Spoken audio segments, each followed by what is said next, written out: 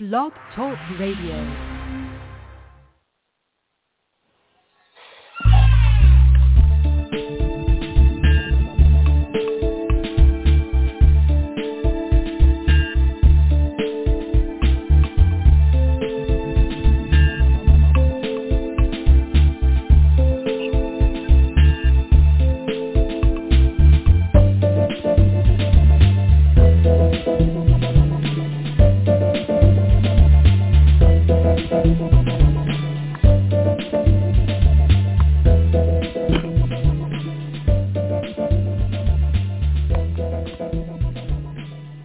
Good evening, everyone. This is Marty Oakley. This is the TS Radio Network, and we are brought to you in coordination with Marcel Reed and Whistleblowers Life. Our guest tonight is Dr. David Moskowitz, and we spoke to him before when we were doing the Dialysis Advocate shows, and he's going to bring us up to date of what's going on, what has been going on, and if you've got any questions, please text me or get me on Facebook, and I'll relay the questions to him. Now, included at the bottom of the description of the show is several ways to get a hold of him, and so those are all live linked. And what we're going to be talking about also is this group called genomed.com, what's going on there, what he's doing there.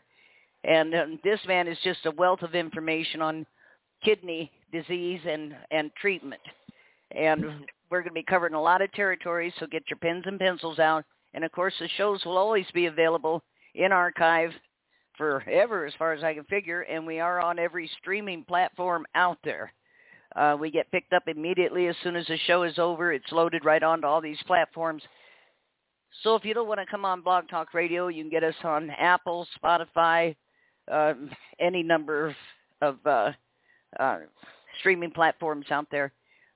So look for us there. Anyway, with no more to say, Dr. Moskowitz, welcome to the show.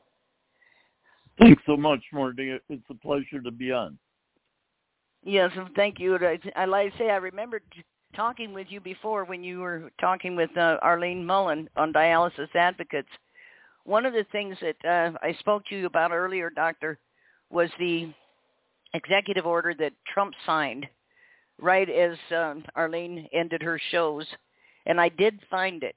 And it basically says nothing and it says everything, like most of that stuff does. It leaves the door wide open for what they want to do. And what we have seen happen since then is the harvesting of organs from dead people. Many times they're not dead, of course. They're not usable if they're dead. People put on life support. When they suddenly decide to pull the plug, it's because they found a recipient for the organs, and they'll pull the plug then.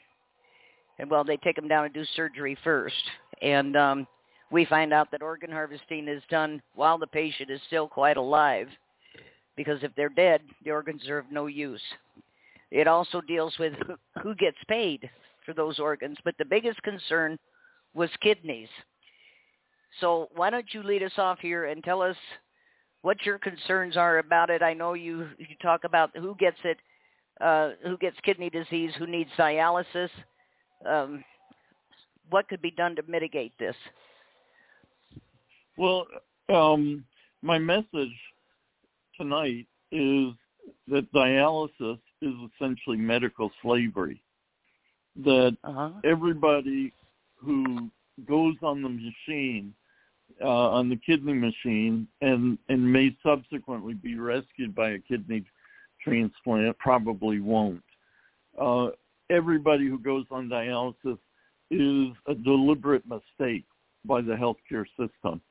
That it's been possible for almost 30 years to prevent most dialysis, over 90%, but that nobody in healthcare wants to, because it's such a lucrative business. It's $200 billion a year and growing at 4 or 5% annually.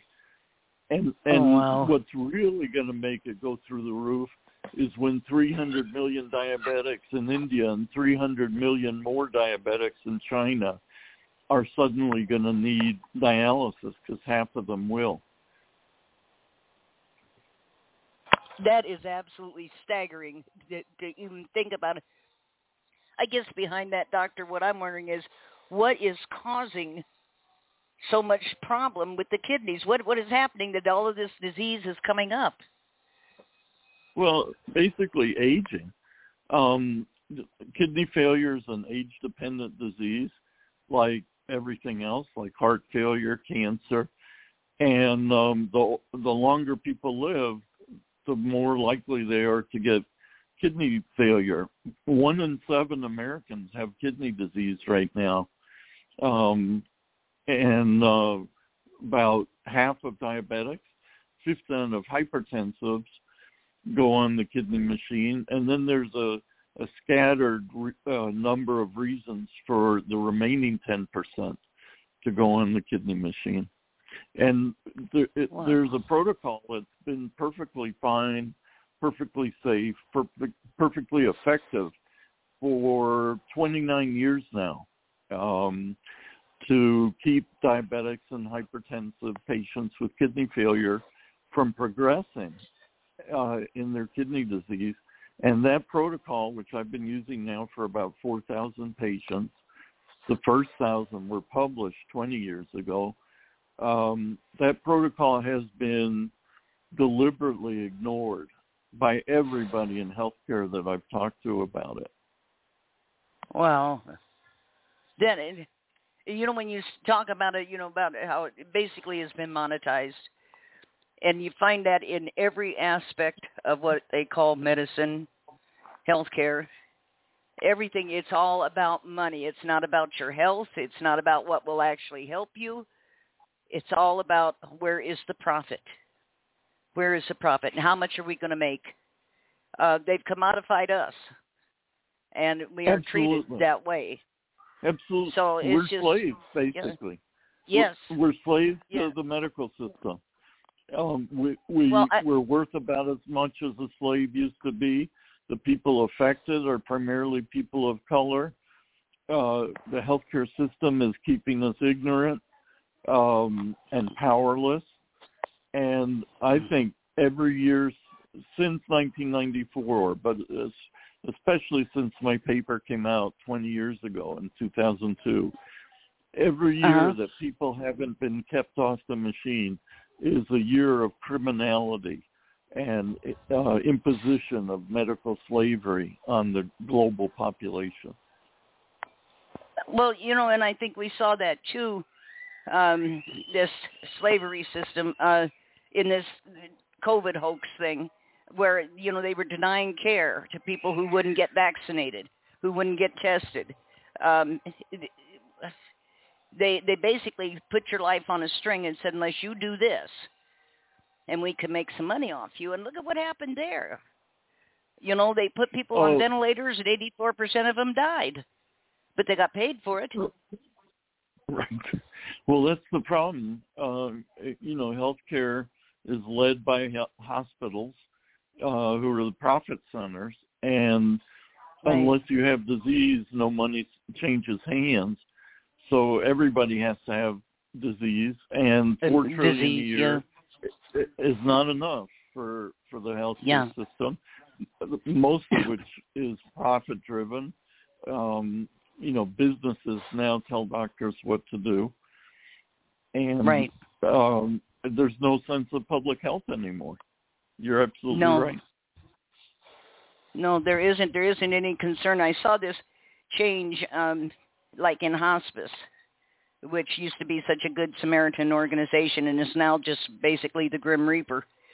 They got an $11.5 billion, that's with a B, infusion of cash under Obamacare to go from Good Samaritan to Grim Reaper. And they're killing people faster. They're just drugging them to death and shooting them out because that bed is worth so much on a monthly basis. If they can turn it over 3 or 4 times, they make a chunk of money. And but that isn't all there is to it. But, that's the whole thing. We have even turned death into a profit center. And you can't even die anymore in peace. You just cannot. They're parceling up your body and selling parts of it, and that's totally unregulated. They can chop you up in all kinds of pieces, ship you all over the place, and the only regulations that apply are on shipping, but not on the fact that you carved up somebody's body. And when I look at this, when I listen to those shows with Arlene and what was going on in this dialysis thing, the idea that if you needed dialysis and there was only one place you could go nearby you, anyone that worked there could go in and in your file say that you were combative or you did something else wrong, and they could throw you out, and you could never know what the actual charge was or who made it. But now you have to go to the emergency room, wait till you're so sick. It's the same nephrologist, only 4 to 5 times the cost. And usually they didn't make it out of the emergency room. Who came up with this? I want to know who came up with. I just don't understand what's happened to us as a society. And it isn't just here in the States, it's globally. There is absolutely no value placed on life. None. It's how much money can we make off of what is there of your life. That's all.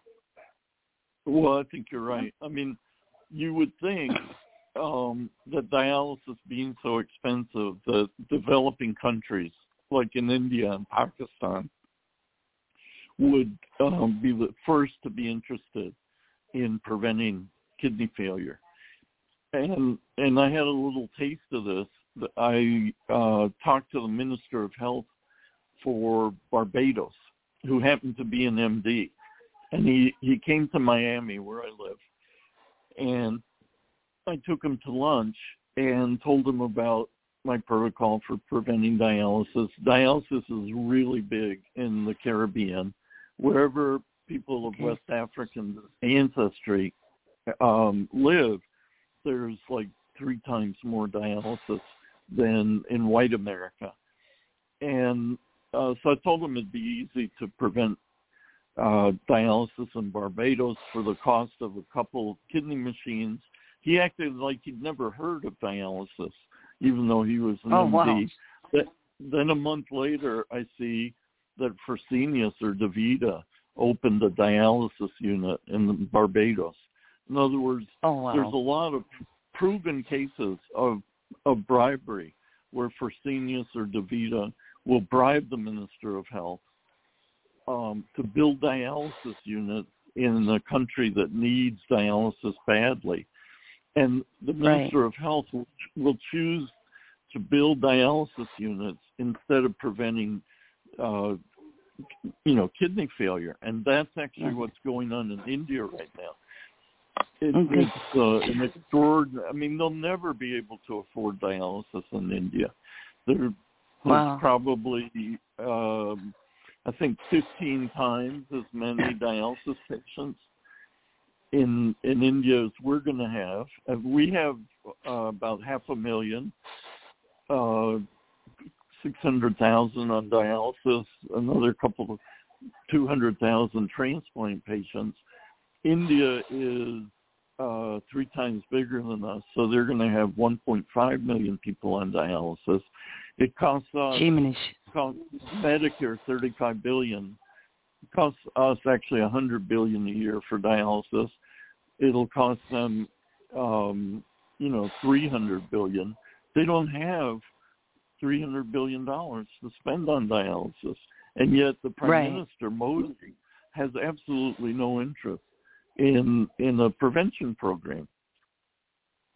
Same for the Philippines, same for Latin America. Mexico's already got as many people on dialysis as we have, and they can't afford it. This is just incredible. Why do people of color? Well, it's a great question. So, go ahead. So this is really how I got into it in the mid-90s. I was looking for the African gene to explain why people of African ancestry had 3 times more kidney failure, and it turns out that the African gene is ACE, and I know you want to talk about that a little bit more. and specifically yes. the deletion genotype, which gives you twice as much ACE as if you were insertion or insertion deletion. In other words, there was a genotype discovered by a French guy named Pierre Corval in 1987 or so, 88, that gave people, the people who had it, the deletion people, had twice as much of this enzyme, ACE enzyme, on the surface membranes of their white cells and endothelial cells as the other two possibilities. And the people who had the DD genotype had 3 times more heart attacks. And basically they made more angiotensin II. What this ACE enzyme does is convert angiotensin 1 into angiotensin II.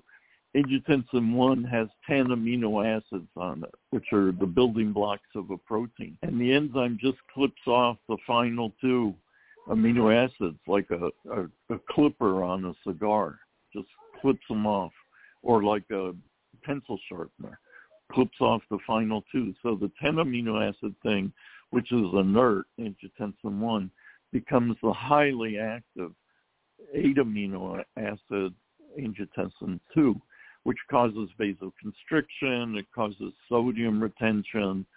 It's critical for the functioning of the circulation of the blood system.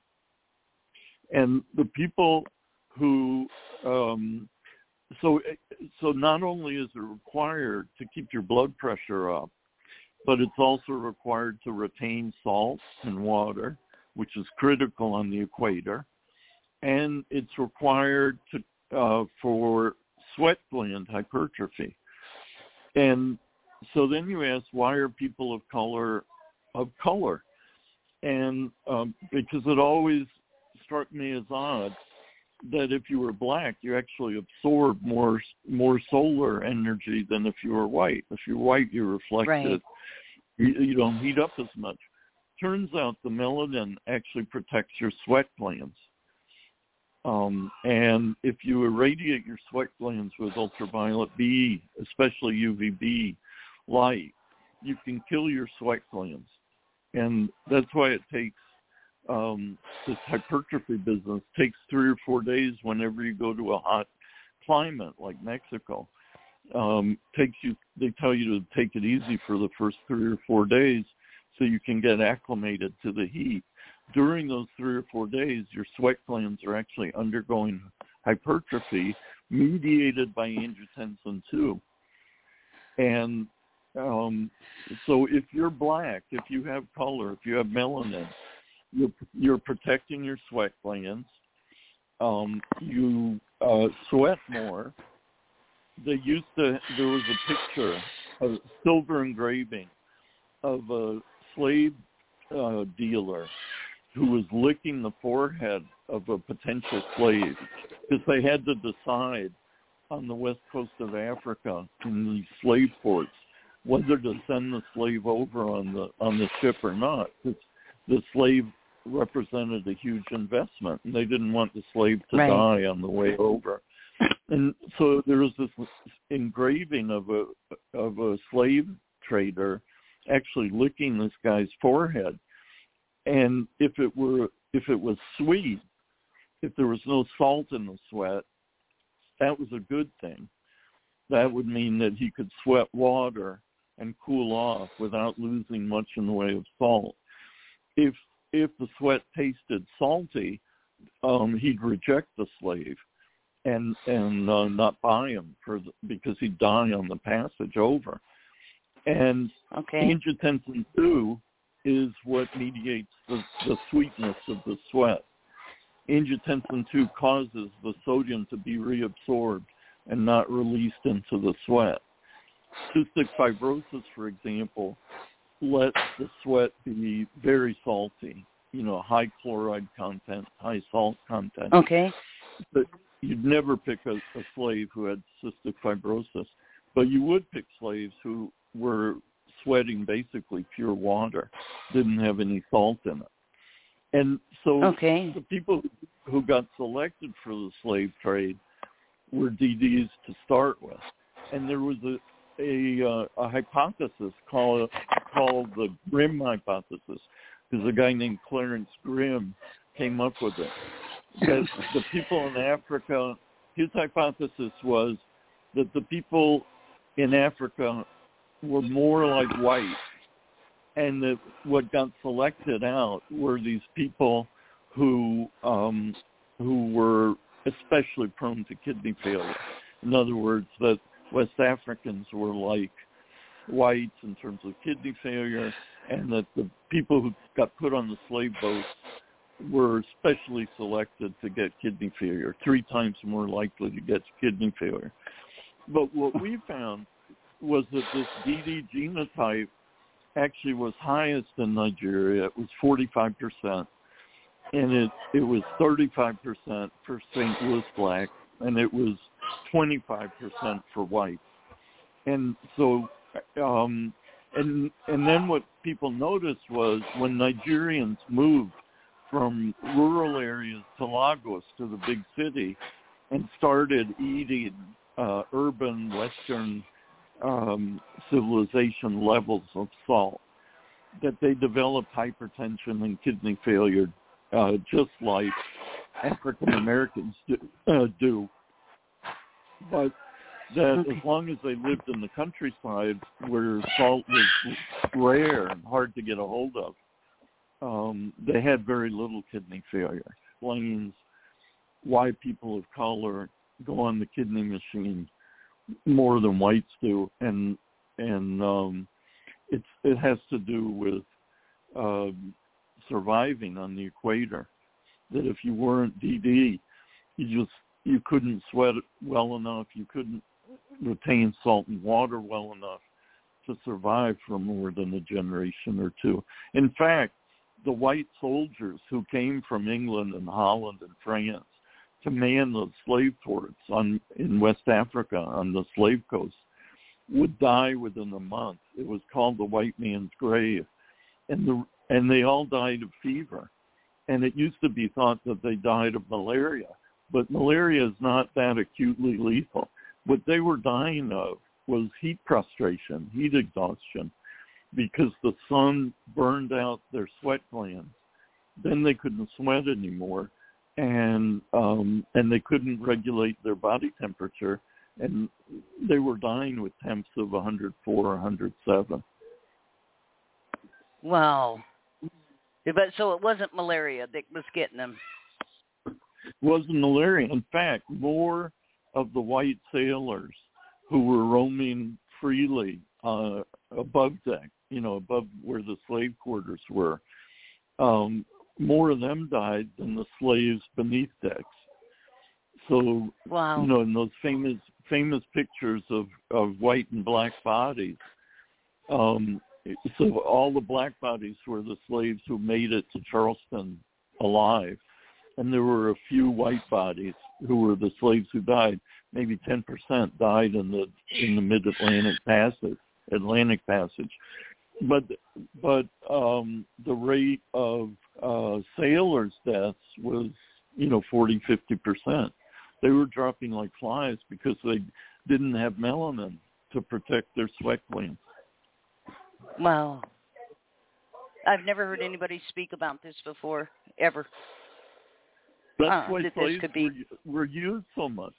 They were, were used in the fields because they wouldn't die as easily as whites who worked in the fields.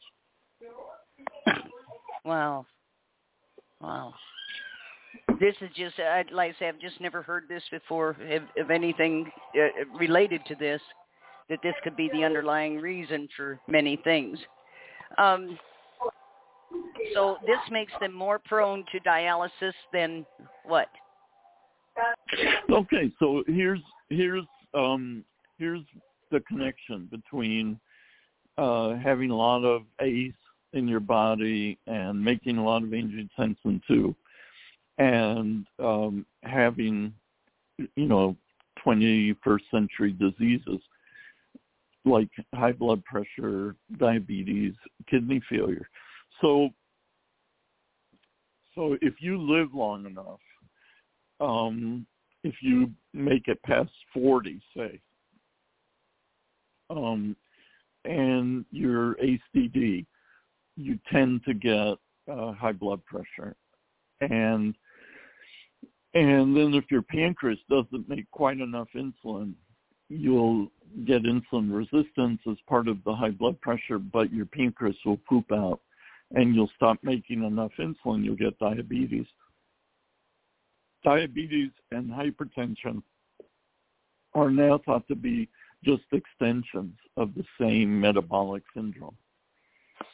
Really? Both are due to an underlying excess of angiotensin II because of an excess of ACE, the enzyme.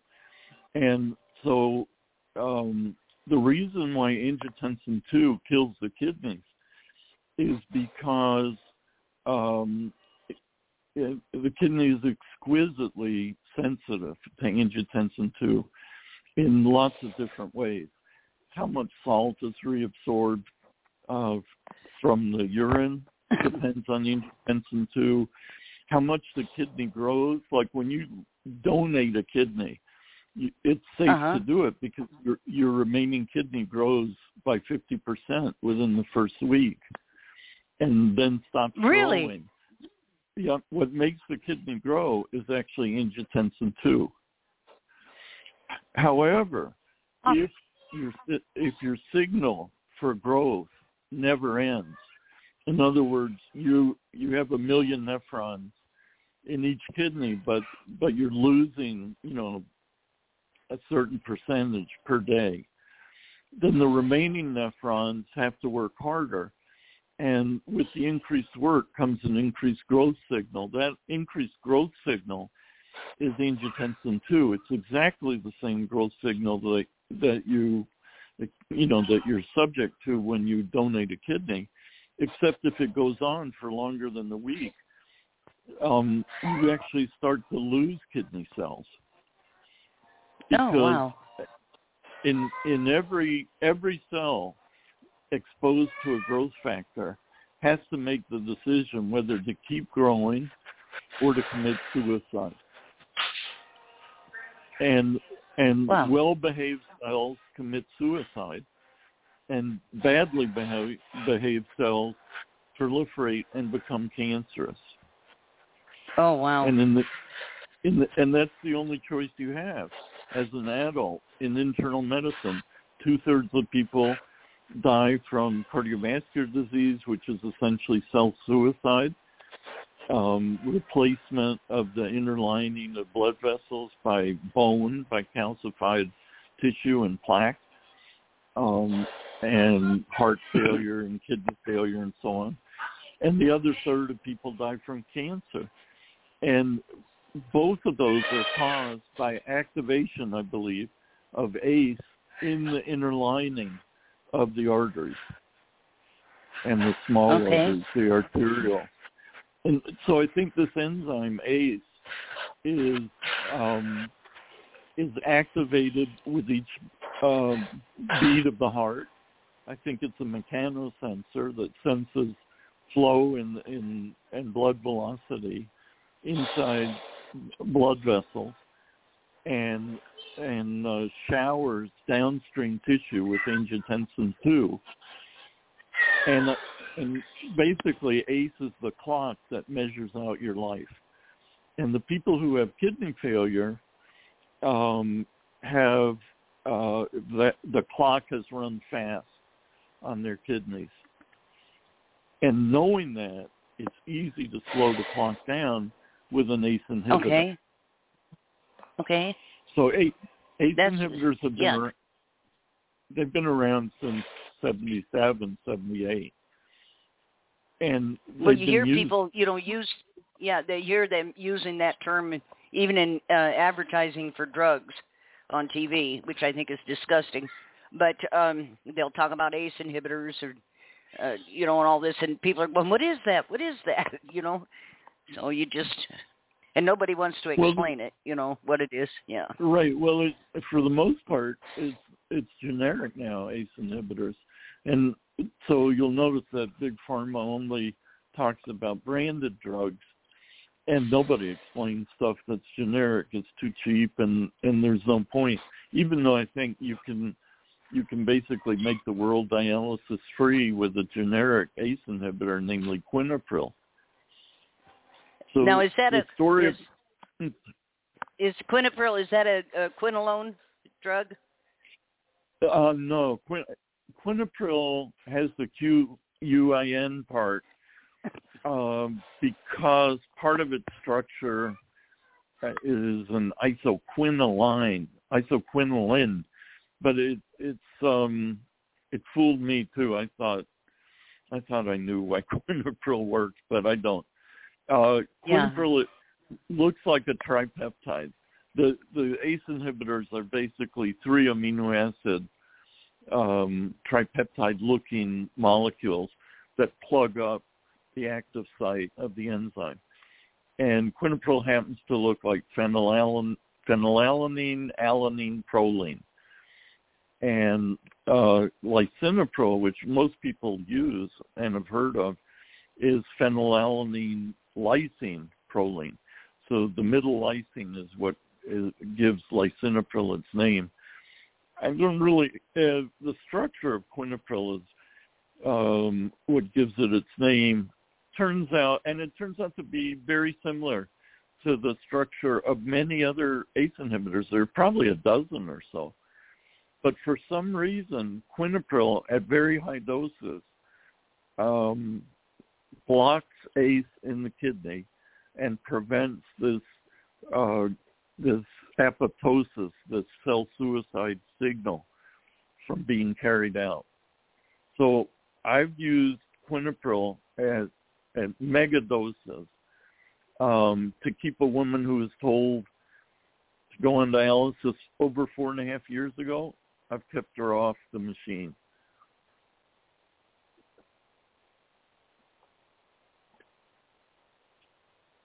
Naturally, if I get a hold of people earlier, I can actually reverse kidney failure, and they'll never go on dialysis. But with this woman who was told to start dialysis 4.5 years ago, she'll eventually need to go on, probably in the next few months.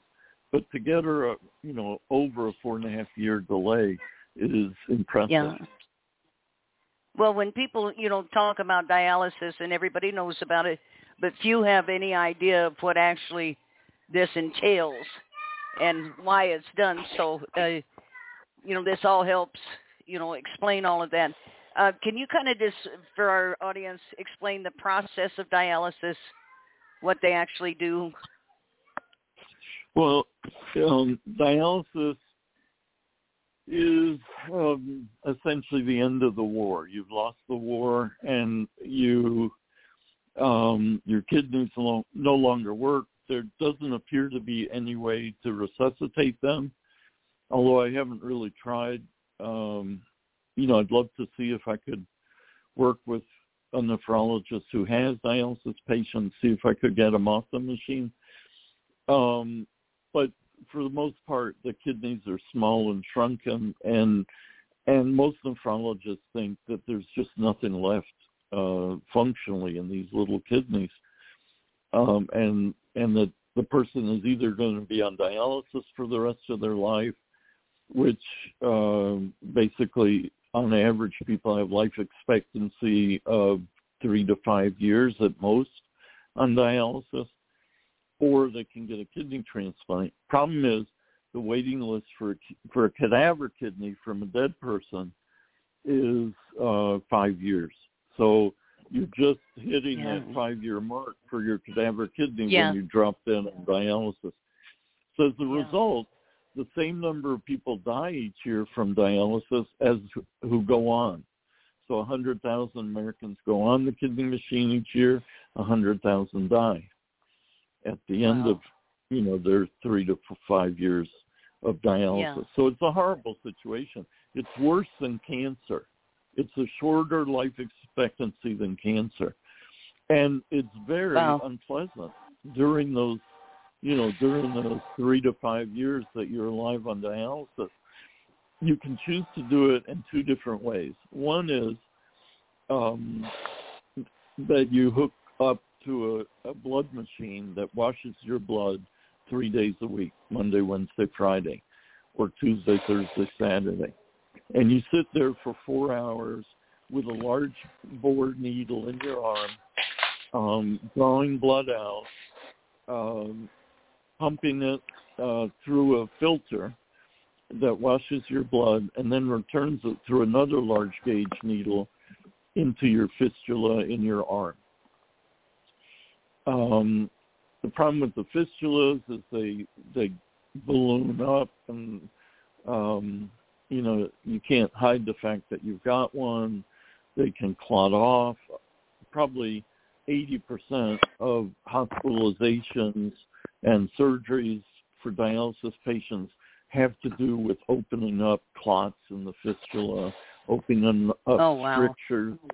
And it's always an emergency because, the fistula, the graft is noticed to be clotted off just as you have to start your treatment. Then you have to get somebody, an interventional nephrologist or a surgeon to open it up and then get you back on the machine.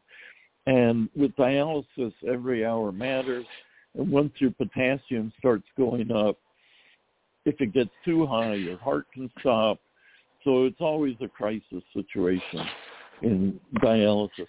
That's the in-center hemodialysis. Now, what the government has been trying to do in the last few years, starting with the Trump administration, is to move hemodialysis into people's homes, which is, to me, is crazy because it's hard enough to do in in-center dialysis units like DaVita and Fresenius run, where nurses who are trained to hook you up and recognize problems that happen during the dialysis session can quickly intervene and coolly and calm-headedly, avert the situation, which easily lead to death within a few seconds. Like the needle can come out, you can bleed to death. These are not, unusual circumstances. Anyway, something like that happens at home, and you've got the husband on dialysis. You've got his, equally elderly wife taking care of him, and I just don't see how his wife, who was never trained as a dialysis nurse, you can somehow keep track of her wits while all his blood is pouring out. How is she going to know to turn off the machine and take out the needles or clamp the tubing? I mean, I couldn't do it, and I don't see why you would expect a spouse to do it at home. So I think this whole move to in-home dialysis is a non-starter, and the opposite of public health, which kind of characterizes how the government deals with this disease in the first place.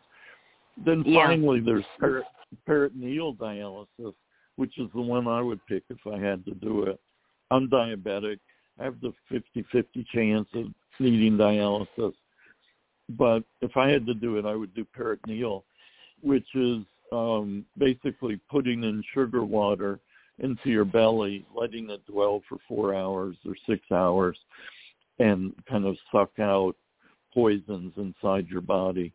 And then you drain the sugar water by just lowering the bag down to the floor and unhooking the little plastic tubing and letting the fluid drain out into the bag again. And then you clamp off the plastic tubing, throw the bag away and put a new bag in and let it drain in and sit. So I find that the gentlest, and that's probably what I would do. But the problem is once you start dialysis, you can never stop until you get a transplant. Okay. And the problem with that is, 100,000 people want a transplant, and only 25,000 get done now. So, you have to wait 4 or 5 years. That's just, I don't even know what to think about that. I keep going back to what is the underlying cause for this, because there's got to be something that's driving this other than what we've already spoken about. The numbers are too high. They're too high for this to be a random, Well, I mean, there are a lot of people with hypertension. There's 60 million in the U.S., and 15% of those go on dialysis. There are a lot of diabetics, 20 million, and half of them are going to go on dialysis. So these are large numbers. Yeah. Wow. You put out this paper, you said, I think in 2004, about how you would be able to end dialysis. Okay. Yeah, 2002, 20 years.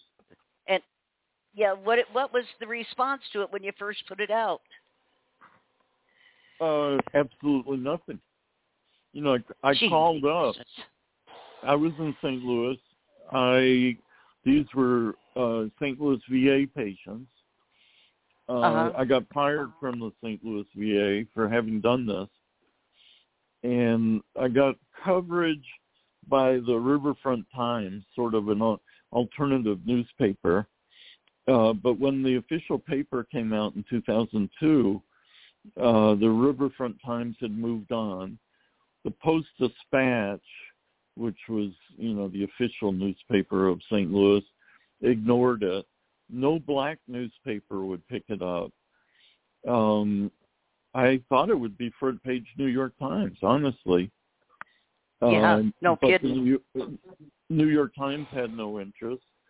And so finally I went to Medicare, who's single payer for dialysis, has been ever since 1972. And I spoke to the medical director, Sean Tunis, and his assistant, Sandy Foote. And their reaction was, well, what do nephrologists think about your paper? And I was honest, and I said, nephrologists didn't like it because it would be the end of their salary. And then Sandy Foote said, well, if they don't like it, we don't like it either. Oh, well. That is Jiminy Christmas. Do you wonder, Dr. Moskowitz, do you wonder how many other things are out there that somebody has solved or come up with a solution to that get shoved to the wayside like this? I mean, I wonder that when I hear these stories, how much is out there that could be cured, if not seriously mitigated? Absolutely. Oh, man. Yeah. Well, I'll tell you, my take on how we spend taxpayers' money for research is that a few golden boys get all the money, and it almost is required that the research directions they're pursuing have nothing to do with getting rid of the clinical disease. Because, if you have a status quo that relies on patients to continue getting the same diseases for it to bring in the $4 trillion a year, you don't want your researchers to get rid of the disease. And so I think the NIH has, for various reasons, decided to make researchers work on essentially make-work projects in model systems, animals and cells, that are not translatable to humans in the slightest bit. And all these departments of translational science, translational research, recognize the fact that of the billions and billions of dollars being spent on research, nothing is translating into lessening the suffering of actual patients. And the problem is that these translational medicine departments don't do any better either. Right. I think about it. Of course, we always relate things to our own experience. And I asked you about Levaquin. And I was put on that here 7 years ago, along with Cipro at one point, because I had severe sinus infection. They said, that would clear it right up. Well, it didn't touch it. And but I got to looking, some strange things have happened to me behind having taken this medication. So I went right to Johnson & Johnson, who put it out, going through their pages on it. And I find out that it was originally supposed to be a deterrent to infection caused by chemotherapy, as it rips through your body, it eats holes and everything, destroys it. And that it was such a dismal failure, they went to the FDA, paid a $5 million fast-track fee, got it put out as a general antibiotic, and it is anything but. This is one destructive medication. It kills the mitochondria in your red blood cells. In certain people, bug types and genetic deficiencies, it can stop your body from making its own vitamin D to stop that mechanism that does that. There's several things that can happen. And I got this right off their pages. Never to be prescribed to people over 60 or in coordination with prednisone and or ibuprofen, because it can become fatal, which right now they're facing, I think it's 32,000 individual lawsuits and 4 class actions, and that crap is still on the market. It never did what they said it was going to do. It did a lot of things it wasn't supposed to do, and yet it's out there and they're making money. Now, how has this happened? I just don't understand. When did we decide that making a profit was worth more than people's lives? And the FDA, personally, in my opinion, needs to be collapsed and go into receivership. Somebody get a hold of this place, because I think it's a danger to us as a population, because this is the go point. You know what I'm saying? This is the approval point for this crap.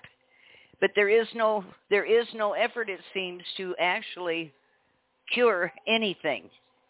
Everything they give you will minimally attack what is supposed to be wrong, but it causes all these peripheral problems that you didn't have before. And it's, oh, well, then take this medication. No, I don't want to. I don't want to. I'm not going to. And but that, I just think it's. We can't trust these people, Doctor. We cannot. We cannot trust them. Right. Not the drug companies. We cannot trust the FDA. Yeah, go ahead. Well, this may be a good point to talk about Genomed, since we are trying to improve outcomes in a safe manner.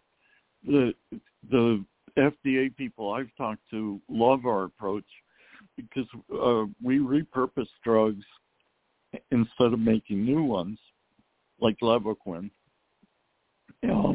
If we could find a use for ampicillin or Augmentin instead of Levaquin, we would use that antibiotic instead. So what Genomed is based on is genomics. So the reason why I pushed ACE inhibitors in renal failure patients is because of this DD genotype, that DD was overrepresented among people with high blood pressure and diabetes, and then it stepped up. There was even more DD in among dialysis patients who had high blood pressure or diabetes. In other words, DD not only gave you the predisposing disease, but it also gave you the kidney disease, the complication of it. And so given that ACE inhibitors would work, and that they've been used already for 10 years in kidney patients, what was wrong? Well, the only thing that could be wrong, 10 or 15 years actually, the only thing that could be wrong was wrong ACE inhibitor being used or wrong dose being used. So I started out trying one of these new ACE inhibitors, Ramipril, which had just come out in '93, and went to a fair amount of trouble to get people Ramipril, used high dose, didn't do a thing. So then Quinapril happened to be on the formulary, no trouble ordering it at all, just used high dose. Very first patient I used it in, his creatinine, and we should probably talk about creatinine, went from 3.1, and I expected it to keep going up by 10% every month or two. And so I expected it to go from 3.1 to 3.4. The higher it goes, the worse your kidneys are. But instead, his creatinine went from 3.1 down to 2.8. And I'd been taught that creatinines never go down. And so that was the protocol in February of 94. Wow. So anyway, this is just, it's simple genomic epidemiology or genomics, and use already existing drugs, repurpose already existing drugs. And, it's free and fast and safe. It couldn't be any better for translating genomics into better outcomes. And that's what I want to do with my company. So we spent the last 20 years looking for cancer-associated genomic variants. And so we, with a little bit more work, can predict who'll get 2/3 of cancer, not counting skin cancers. And the genes that cause cancer it might be useful to inhibit them even in patients with metastatic disease. So we may have a better treatment, not just diagnosis, but treatment for cancer patients. And then the other thing is that the variants that we have that nobody else has, they make much smaller, more manageable problem out of finding disease-associated genes. We should be able to solve any disease. And the next one I'd like to go after is dementia. Oh, yeah, please. So I would ultimately like to repurpose simple drugs like amiloride, which is a sodium channel inhibitor, let's say, if sodium channels happen to be associated with dementia, and just try that in Alzheimer's patients and see if it improves things. Well, the thing I figured out, Doctor, is that they don't want them improved. They want them dead. Right. Well, that's things, why I'm doing it. I have no money. I have no support whatsoever from anybody. Right. I would imagine. I know the feeling. The patients, they want me to succeed, but absolutely nobody in healthcare does. No. One of the things that really irked me here in the last few years was finding out that, like, these clinics, especially pediatric clinics, will have a big sign out there that said, if you're not vaccinated, you can't be a patient here. And I thought, gee, many Christmas, with all the material out there on vaccines, why would you, as a doctor, do this? And come to find out, it's because if they have 100% participation, they get a big, giant $40,000+ a year bonus from the insurance companies and the pharmaceuticals. And that angered me so badly. We're talking about babies and toddlers here, that you would sell them off so you could drive some fancy car is basically what it gets down to. It's like nobody cares anymore. It's all about money. Your health doesn't matter. What this crap does to you that they prescribe, and you find out that comes down from corporate offices who they've contracted with. You prescribe this, and, because of the profit in it, they don't care if it works for you, if it doesn't, if it kills you, if it doesn't, they don't care. And that's the only thing I can assume is that they do not care. Otherwise, you couldn't do it. You couldn't do it if you were actually looking into these medications. You couldn't force them on people because you know the damage they do. I don't know. I don't know where we go from here. Where do we go? How do we get a handle on this? Well, the problem is that it's not black and white. I mean, with kidney failure, I think it pretty much is. I haven't seen my call fail in almost 30 years. But the people I talk to have never heard of it before, and they remain skeptical. In the old days, if there was some plague and somebody had an idea for fixing it, and it didn't look terribly dangerous, then the healthcare establishment would jump on the idea and solve the disease. And that's what happened with Jonas Salk and his heat-inactivated polio vaccine. But nowadays, you're right. There are a million reasons not to try something.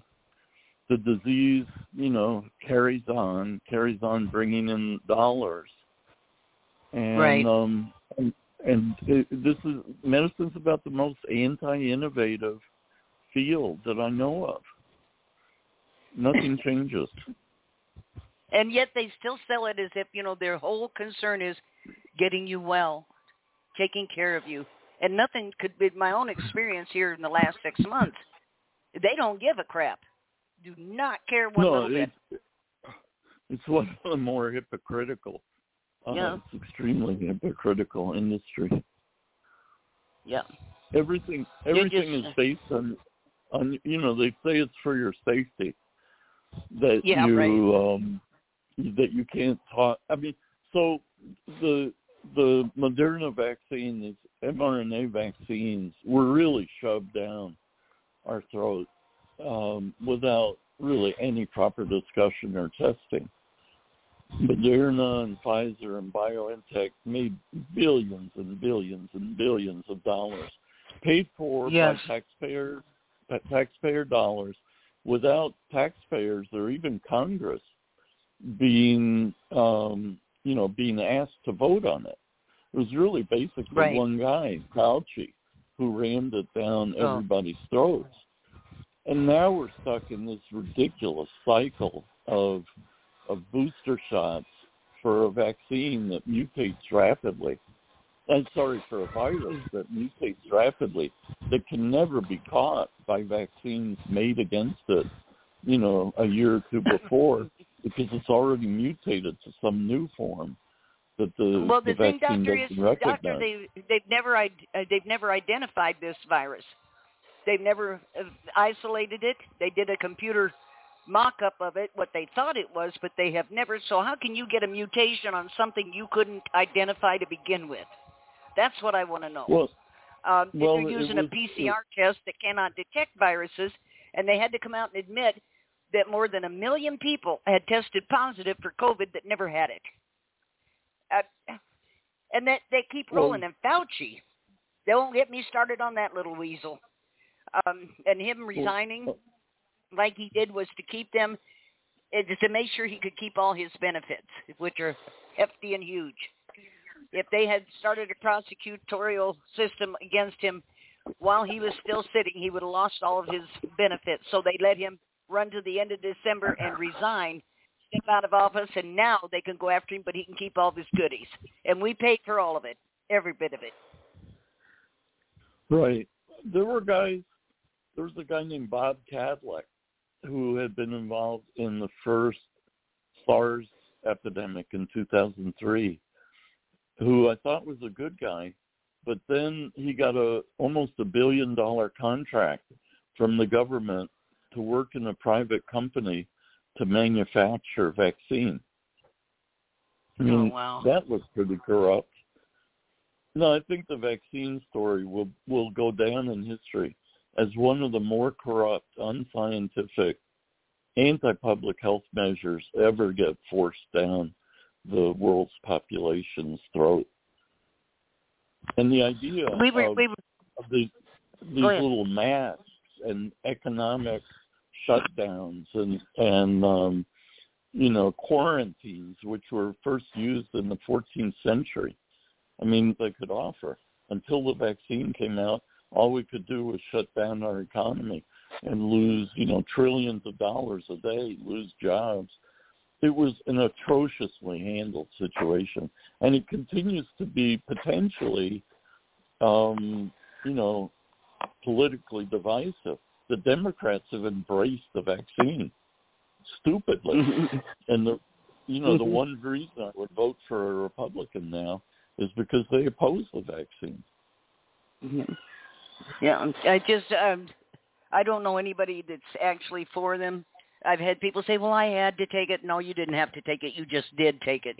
And, well, they wouldn't let me do this, and they wouldn't there's nothing I want to do so badly that I'm going to be vaccinated. There's nothing. And I don't want any of my children or grandchildren vaccinated. But this whole scam, this hoax, and this guy pulled it off, and Fauci even admitted the masks did no good, and they knew it. And I never put one on. I refused. And but did you notice, Doctor, that all the little mom and pop stores and everything had to close, but Kmart and Walmart got to stay open with hundreds of customers a day? They got to stay open, and that wasn't a problem. Home Depot's open. I mean, come on. All the big corporate stores got to stay open, but it was all the little mom and pops, your local economy, that got destroyed. That's who drives your local economy. It isn't Walmart. It's all your little privately owned businesses. And that's who they went after. This whole thing was a setup. It was a setup. It was to destroy our local economies. It was a redistribution of wealth. It absolutely pitted the public against each other, which is, the old divide and conquer. And people just bought into this hook, line, and sinker, or people like me that said, wait a minute, this isn't even making any sense. And don't tell me I'm threatened with something you can't even isolate. And, you think it's there. I don't care what you think. Show me where it is. They never could. Still haven't. Right. Well, here's an example of the kind of stuff I like doing. So in March 2020, I was starting to get my own COVID patients and came up with quercetin as a way of inhibiting mast cells. And I don't know if we talked about it, but I eventually published a paper on my first patient who was basically dying. He's an 18-year-old kid with lung disease, had asthma, but had chest burning and symptoms that he'd never had before in his 14 years of asthma. And I really thought I was going to lose him. And he got quercetin and got better within 12 hours. Well, 24 hours he was better to baseline. I mean, 36 hours he was completely normal. And I went ahead and used quercetin for another couple hundred patients. And for the most part, people really did well quickly with quercetin. And so then, it was quercetin versus these unknown, untested vaccines. And I was just arguing, instead of dying while you're waiting for a vaccine, why not try quercetin? And I got kicked off LinkedIn and kicked off Twitter and kicked off Facebook. Yeah, it was just a lot of censoring, a lot of censorship. Wow. And that was news to me, that a scientific discussion could turn into criminality and censorship. Yeah. Essentially overnight. Censorship.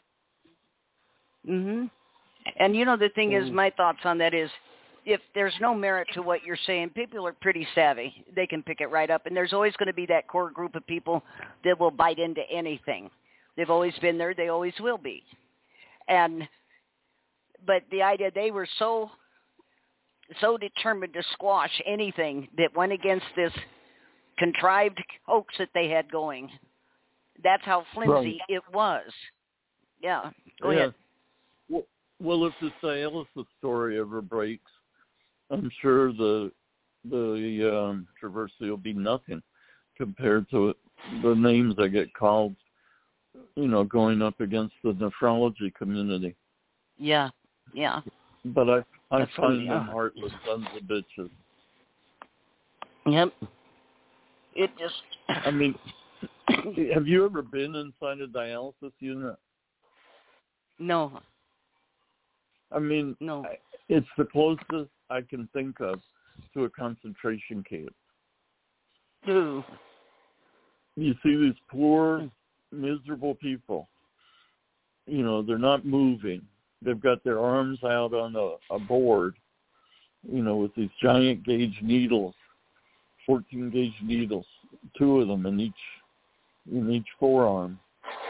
And they are so miserable. They are so unhappy.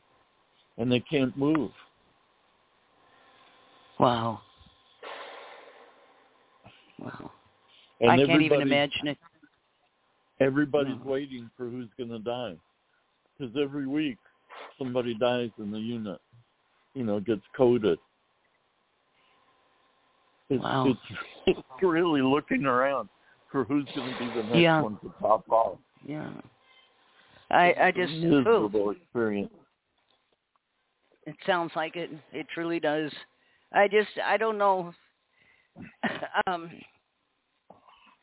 You know, when you think of all of this, the scope of things here, we've got a health system that is anything but a health system. And it's all profit-driven. I mean, there isn't anything you can do anymore. The money isn't the first and only objective. And if they have to lie to you, cheat you, poison you, kill you, whatever to get it, they'll do it. And I don't understand that. Well, I'll tell you, you would think, I used to think that a national health service would be the answer. But for dialysis, Medicare is already a single payer. I mean, it's already the national health service for dialysis. And it's not just for profit that people want. It's salaries. They want to keep their salaries.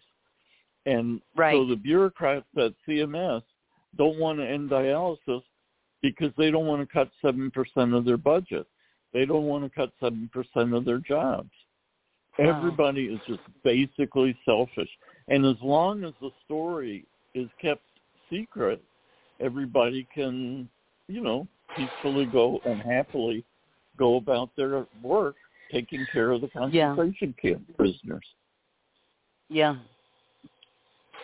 Wow. But, you know, that's like that scenario you're painting there is like what nursing homes are now. You know, they aren't nursing homes for the most part. There might be 1 or 2 good ones out there somewhere. But they basically are just concentration camps. Yes. And the abuse and neglect. I worked nursing homes for a while, and I wrote a note that somebody was drugged, overly drugged, and to lighten up on the drugs, and she wanted to go home. And the director called me into his office and made me he tore up the note in front of me and made me write another one that said that she was appropriately drugged, because the last thing they want is to lose a bed. You know, it's $70,000 a year for everybody in that facility. Yep. And they make it impossible for anybody to get out. And if you write something like they're overly medicated, they'll replace you with a doctor who plays ball. Yes, they will. And hospice is the same way.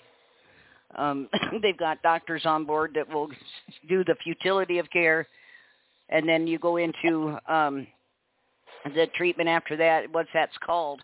They pull all medical treatment whatsoever, and under Obamacare, food and water got reclassified, not as a human right, but as medical treatment. That's the first thing they pulled, and they start the drugging.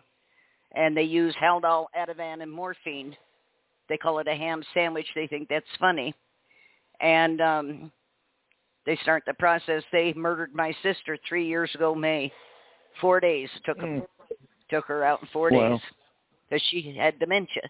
But we have a show, Doctor, on Wednesday nights, usually every other week. Marcia Joyner. It's called Betrayed by Hospice.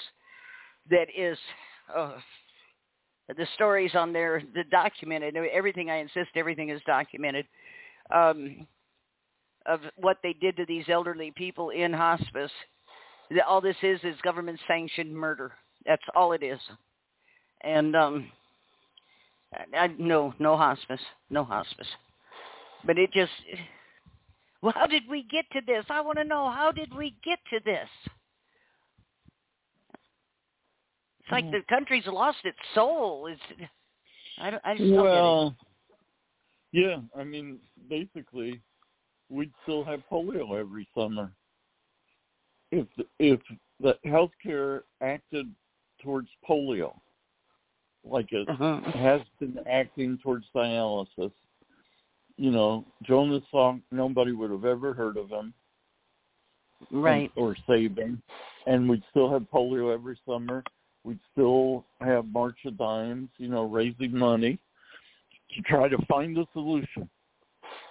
But we wouldn't be able to get there. Something happened in the 60s. I think what happened was that the nonprofits realized that they were going to go out of business if they solved their disease. And so none of the nonprofits that I got grant money from, the American Diabetes Association, the Missouri Kidney Program, neither of those two would help me publicize my 2002 paper. Even though they gave me the grant money to find out the solution. The National Kidney Foundation said, we don't want to get involved with a company. Genomed, how could they possibly get involved with a company? And the ADA said something similar, I think. And the Missouri Kidney Program, the guy who ran it, one of them was a nephrologist, and he wasn't about to publicize that dialysis units were unnecessary, could be prevented. Wow. So the nonprofits are just as complicit as everybody else in the system. They really want to keep their jobs. They want to keep raising money for their disease. We don't stand a chance, do we? Well, I think the best thing is to just keep getting the word out. And eventually people are going to hear. And nowadays with podcasts and social media and stuff, there's a chance to get your voice heard. In the old days, you know, you could talk to your buddies and that's as far as it would go. But nowadays there's this hope that somebody in Pakistan will hear you. And actually, I do have a guy in Pakistan, a nephrologist who splits his time between there and the U.S., who is going to try out my protocol in his kidney patients. So that's the first time in 30 years that I got somebody to at least try to replicate my data. Yeah. Well, that's better than nothing at all. And it's, you know, I just, you know, you'd think they'd be excited and they'd jump on it and think here's an opportunity to change all of this and provide for relief for these people. And it's just the exact opposite. You're messing with my money. Yep. Lord, please don't ever let me go there. And, but it's like you said earlier, you know, you've got no money. We're the same way here. And, you know, the thing about doing internet radio like this, and they keep wanting to call us podcasters. We're no different than any other radio station. We're all over the place, you know, so we have more reach. But what galls them about it, and they're trying to find a way to shut us down, or a large number of us. What galls them about it is we are taking audience away from mainstream media and massive amounts of audience away. And I was questioned one time when I was still in Minnesota by a senator, and he said, how do you account for that? And I said, because people don't want to hear a bunch of BS.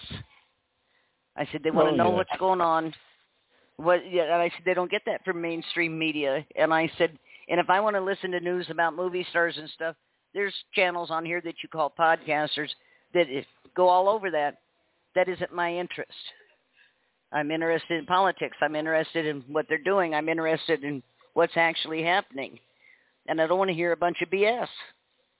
And but that's the whole thing, boy. They've hung themselves with this crap. You know, they're not reporting anything, but they're going to find a way to shut us down. I can tell you, they've used the Twitter thing, and I got bounced off of something here a while back for content. They didn't like my content. I can't even remember what it was, but I don't worry about that stuff because the audience is too big. It's just too big, and they can't do anything about that. Well, I have never met anybody who wants to go on dialysis. Yeah. So let them try to shut me down. Any publicity, positive or negative, can only help. Yeah. Right. Exactly. And the more you keep talking about it, it becomes, what do I want to say? Instead of something that, you know, people go, what? What's that about? It's like, oh, there's some more about that. And it builds the audience. It really does. The more you talk and the more you get out there, the more people grab onto it and become interested in it. And I know when I first started in guardianship, there was little to no interest, but now it's a huge thing, and not on account of me necessarily, but because a lot of more people then came out and spoke out, and we just kept speaking out. And that's what's going to happen here. We're going to have to get you on air more often. You ought to do a regular show with me, maybe once a month, once every 2 weeks, and just update. Yeah, you can do an hour. Sure. If you'd be interested in that. I sure would. Okay, we can do that. Mean, it's a little bit like the abolitionist movement. Yes. Yes. So they really, so slavery was abolished in 1812 or something in England, and the abolitionist movement picked it up in the U.S. and, you know, kept it alive for the next 40, 50 years. And eventually it came to a head. And I really think this, revolutionizing healthcare, turning it from a for-profit, essentially, it's an undertaker profession right now. Turning it from undertaking to actually preventing disease is possible now with the science, with genomics. It's just that the business has prevented it from happening for at least the last 30 years. And I hope within the next few that we can completely change it around. Yeah, I know I interviewed Barry Tubb from Alabama here. It's been 2 years ago, and this is when CBS had taken on the whistleblower show. But, of course, it was done with the bend towards making it look like the only reason people blew the whistle was for money. The people who blow the whistle rarely see any money. It's all taken by the attorneys. And right. I mean, so they don't. I mean, Barry had been a mortician for his whole life actually, and he started noticing that as people were brought into the mortuary, that things like bones and tendon were missing. And he went to the owner of the place and said, hey, you know, and they said, well, just put a piece of plastic piping in there so it looks like it's still there. And he was telling a friend about it, and he said, you need to go to my friend at the FBI, which he did. They went after this place, and here they were making a fortune, stripping down bodies and selling bone and tendon and whatever else they could without anybody's permission or knowledge. They fire him. He blew the whistle, and they fired him over it. And but it ended up he can't get a job anywhere. He can't, nothing. And that $42 million settlement, he never saw a penny of it. And, but this is what happens to whistleblowers. But it still, to this day, can't get work. And he was mowing lawns and cleaning gutters to keep his family supported. But, this stuff goes on all the time. They do it. But like I say, we've turned into a nation of ghouls. We've turned into a nation that there's an unholy interest in the money that can be made off of death. And what can you do with the parts? What's left over? You know, it's creepy to think about it. But that is the truth. Starting with the military. I mean, we spend more money on weapons than the next 28 countries, and 27 of them are our allies. Yeah. Yeah. I never forget Hillary Clinton in 2007 was speaking at, I can't remember what it was, but she was telling these people that the country had 95 or 94 armed conflicts going that the American public knew nothing about. What? Oh, that's true. Because of the celebrity channels. Yeah. We're oblivious. Constant war. I mean, we run the world, and no citizen has a clue about the extent of the stuff that we're involved in, and that's been the case for years. Yeah, it's just I just think it's terrifying to think about it. I always talk about I was living up close to St. Cloud, Minnesota, and I was in the Walmart store there with a friend of mine who's a bounty hunter, big old Greek girl, and we were in the makeup aisle the one day, and this Somali woman came down there. St. Cloud gets every year what they call a Somali dump, and that is 1,000 to 2,000 Somalis are brought in and unceremoniously dumped out. And this Somali woman came up behind me, big wide aisle for cosmetics because it's busy, and rammed me with her cart and was motioning at me to get out of her way, and I'm telling her I'm looking at stuff here. And she rammed me with that cart a second time, and my friend gets upset. Picked up one of those big heavy carts and slung it out the end of the aisle. She said, "You got enough room now?" And this woman screaming, "I hate America, I hate Americans." Blah, blah, blah. I said, "Then what are you doing here?" And she said, "We have no choice." And I said, "What?" She said, "They round us up like animals and load us on those planes and bring us here and just dump us out. Well, I asked someone who would know about this, whether it was true or not. He said, "Oh, yeah, they do that all the time." Because he said Somalia is just absolutely a bottomless oil well. And they want those people off that land, and they were going to nationalize, like Gaddafi did, the oil profits, and they wouldn't let the cartels in. So they didn't want a big bloodbath either. So they just decided to depopulate by rounding them up and shipping them other places. And but they still have armed conflicts going on there. But, I mean, we do this kind of stuff all the time. And I keep telling people, did you ever notice their kids never go to war? Their kids are never in harm's way. Why are yours? Why are yours? Well, you can't have. Why can't you? You know, why can't you? But it just, I don't know. Butler. Go ahead. Smedley Butler. This guy, General Smedley Butler, he has the most amazing first name. He exposed the bankers plot in 1933. He wrote a book about war is a racket. He was the most highly decorated soldier, I think, in the Army. And he actually led the Veterans March, I think, for pay, which bonus pay, which they'd been promised in World War I, but they hadn't gotten. And so he led it. That was the demonstration that MacArthur and Eisenhower used machine guns to take down these veterans on the march. Anyway, Smedley Butler wrote a book.